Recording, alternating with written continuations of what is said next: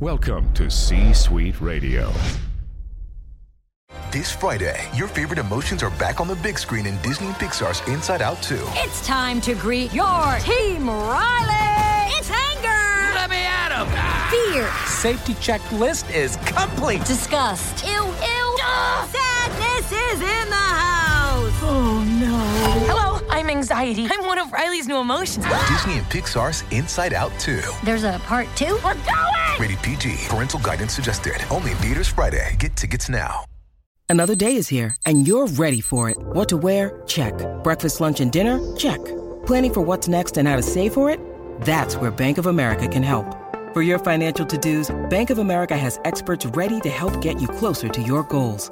Get started at one of our local financial centers or 24/7 in our mobile banking app. Find a location near you at bankofamerica.com/talktous. What would you like the power to do? Mobile banking requires downloading the app and is only available for select devices. Message and data rates may apply. Bank of America N.A., member FDIC. This episode is brought to you by Snapple. Want to know another Snapple fact? The first hot air balloon passengers were a sheep, a duck, and a rooster. Ridiculous. Check out Snapple.com to find ridiculously flavored Snapple near you.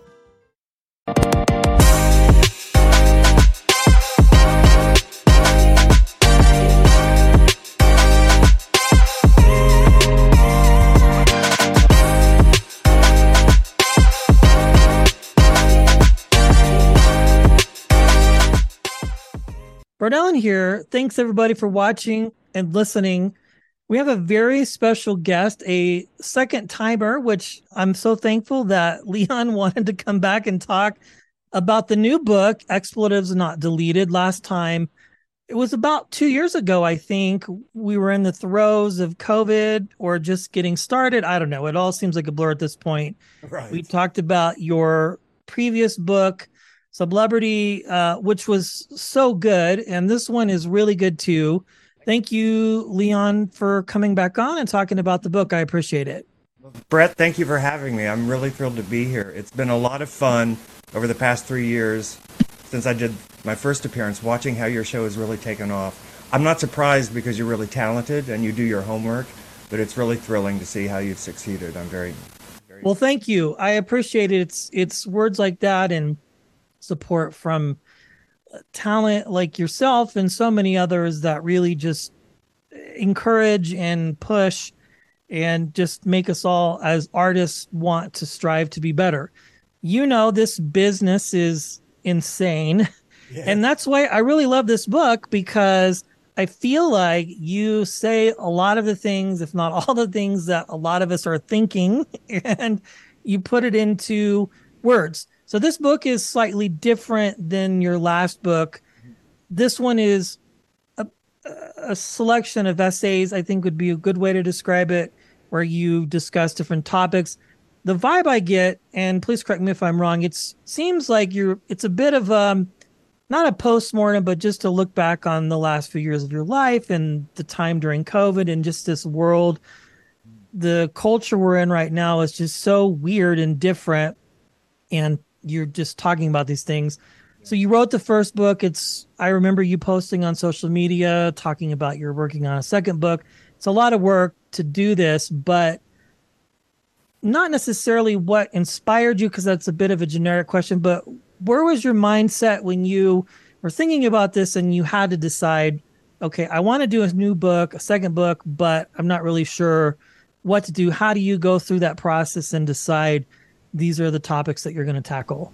Yeah, well, after the first book was a memoir, and it was too soon for a sequel to that. I don't know. I think I was kind of thinking about maybe I'll do some short stories, but I don't think I'm ready as a fiction writer yet to really go there. I'm still working up to that.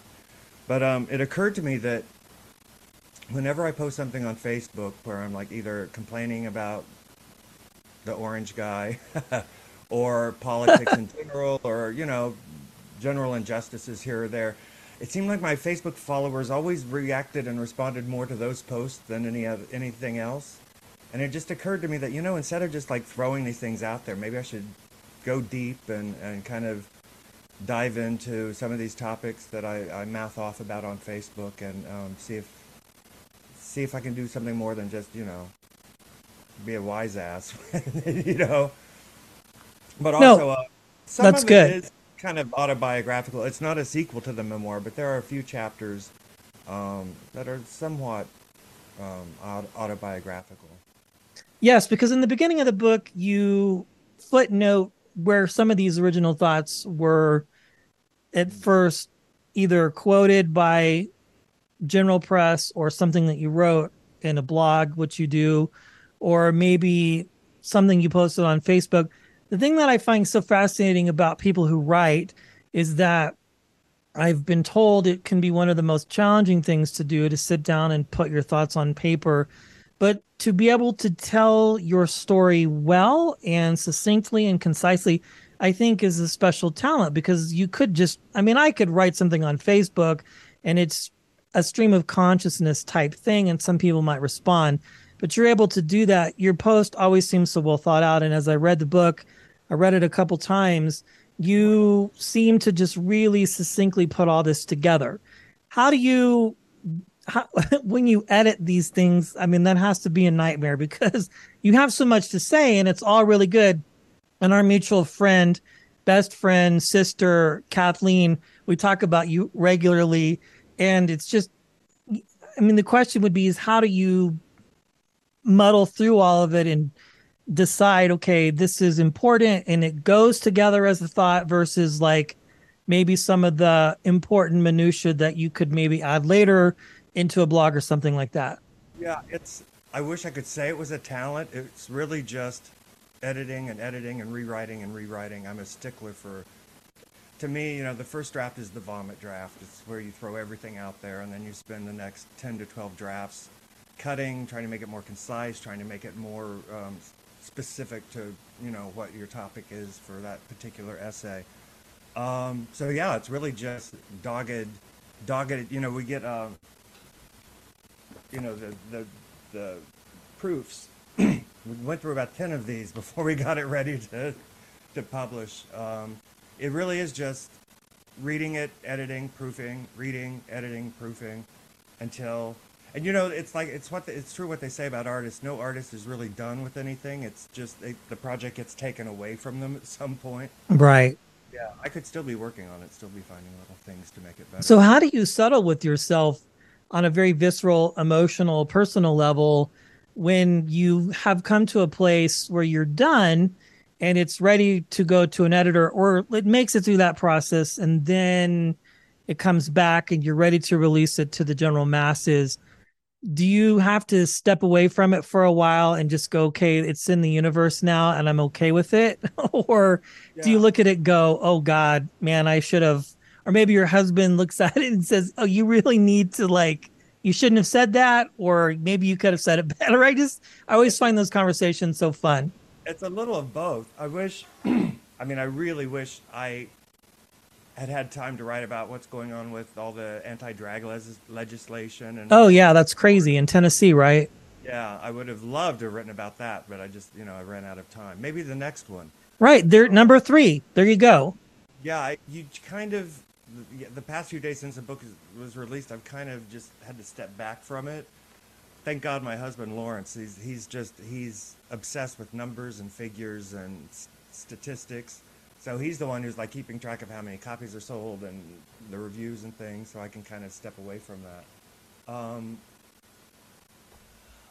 For me, once it's done and in the final form, I do kind of have to let go of it.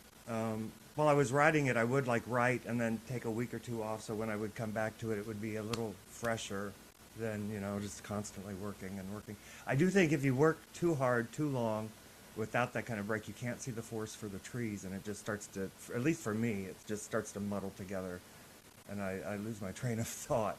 So it is good to take breaks, step away from it. The nice thing about doing a book of essays, you can put one essay aside and then pick up another one and tweak and work on that one. You get tired of that one, you pick another one. So yeah, in that way, it was much easier and more fun than writing a memoir. Yes. And I think, too, another theme that I really appreciate about the book is it's not, it's the essays and you're talking about different subject matter, but you're also coming at it from the perspective as an artist, as a creative.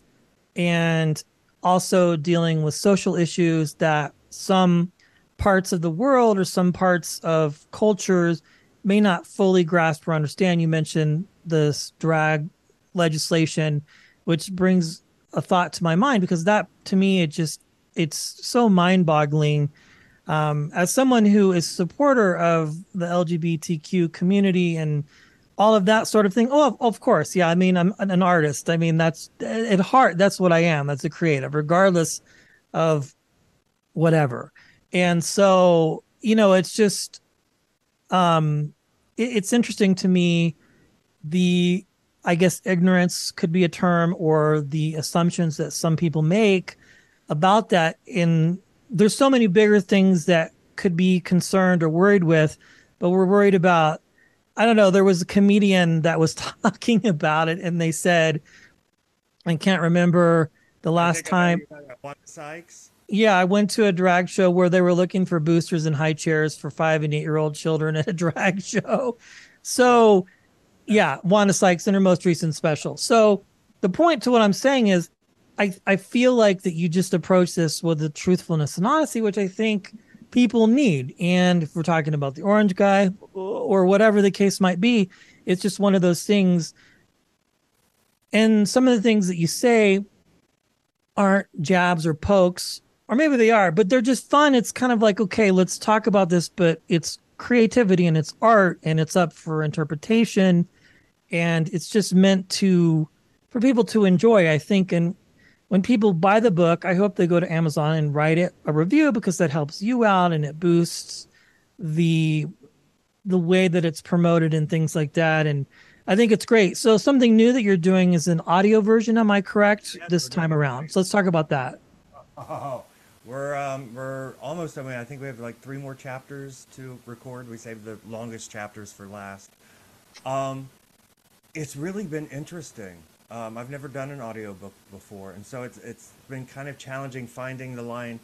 You want it to be a little more than just reading, but you don't want it to be a full-out performance.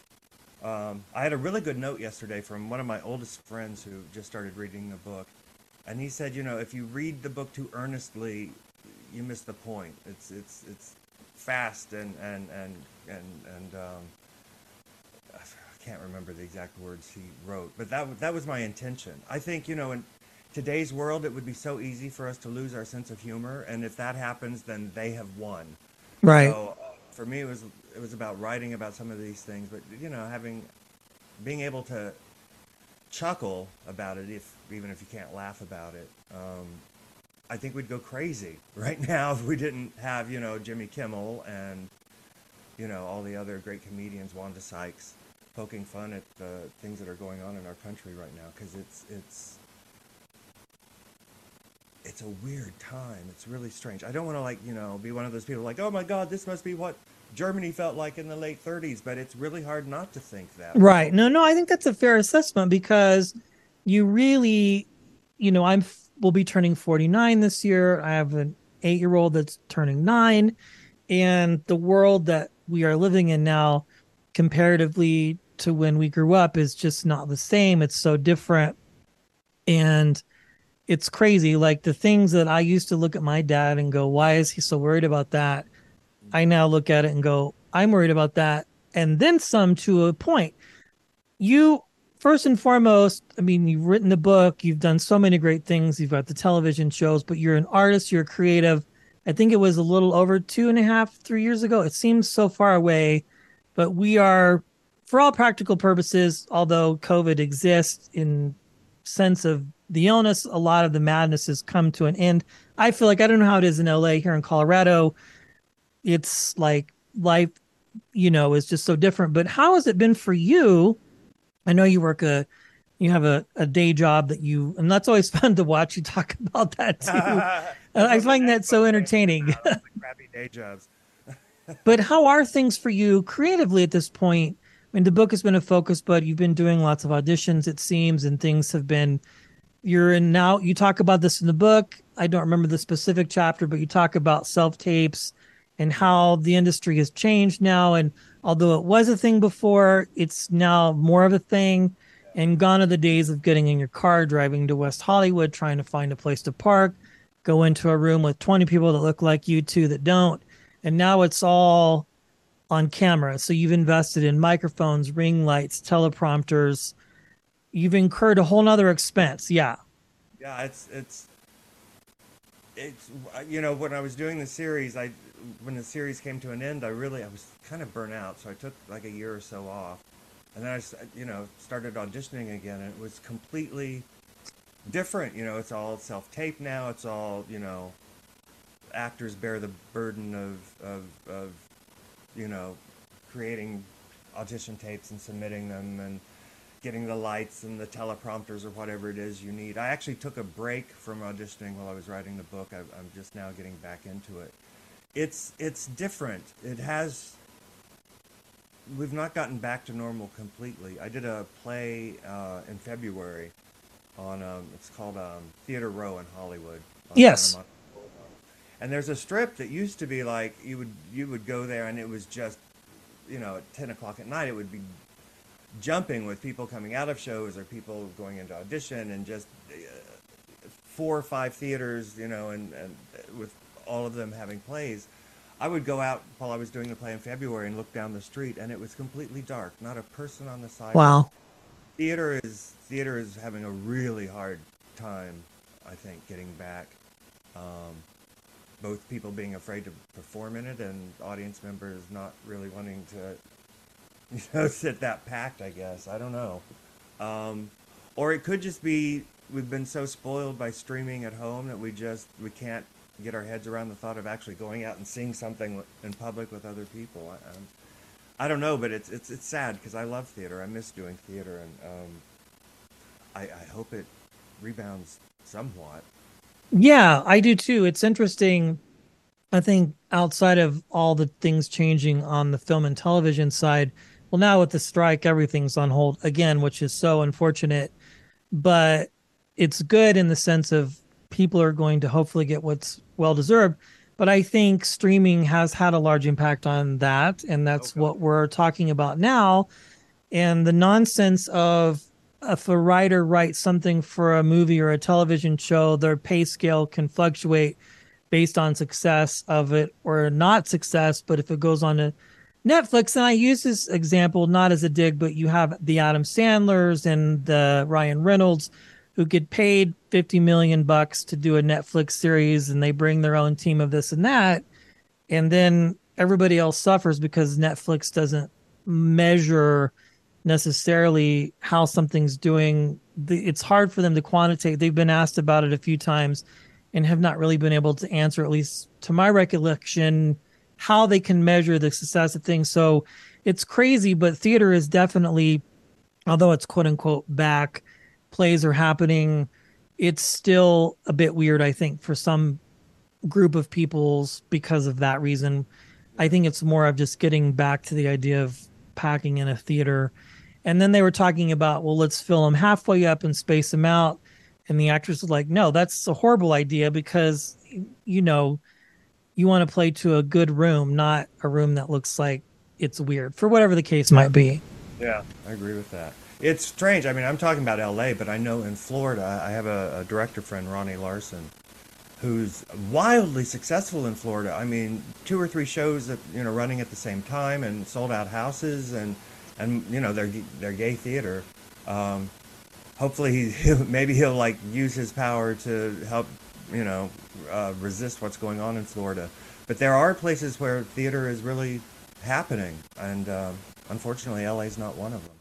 Yeah. And there's a huge theater community in LA too. So it's insane. Well, one last question. You've just been so busy and it's always fun watching what you both are up to. The book, if there was one theme or one idea that you wanted readers to grasp onto, because there's a lot of different things, we've mentioned a few here and there throughout our conversation, but there was one thing in particular that you want the reader to grasp onto, or an important topic. Is there one that you can pin down that you want people to get, or maybe there's a couple? That we have to laugh through all this craziness, but we also have to resist the craziness. You know, we have to recognize the craziness and see what it is. I don't know. I keep thinking about the chapter I wrote From Black to Worse, where, you know, I talk about how Obama triggered all the closet racists. Yeah. I guess that would be the thing. I mean, there's the book is not a drag. It's actually a fun book. I guess It is. But that particular chapter, we really have to shame these racists and shame these homophobes. I know there's a tendency that people want to like cancel events and back away and kind of hide from it. No, I think we have to confront this stuff and laugh at it and make fun of it and not ignore it, because ignoring it's just going to make it bigger. I don't know. It's a strange. I love it. Well, congratulations. The book Expletives Not Deleted is available on Amazon. Audio version coming soon. Please buy the book, help support our friend of the show. And it seems like you all are doing fantastically well, and it's fun to see what you're up to and all of that things like that. Congratulations, Leon, on all of your success, and I look forward to having you back on the next book or the next project. Thanks for your time. I appreciate it. Thank you, Brett. I appreciate you inviting me back. It's been Absolutely. Thank you.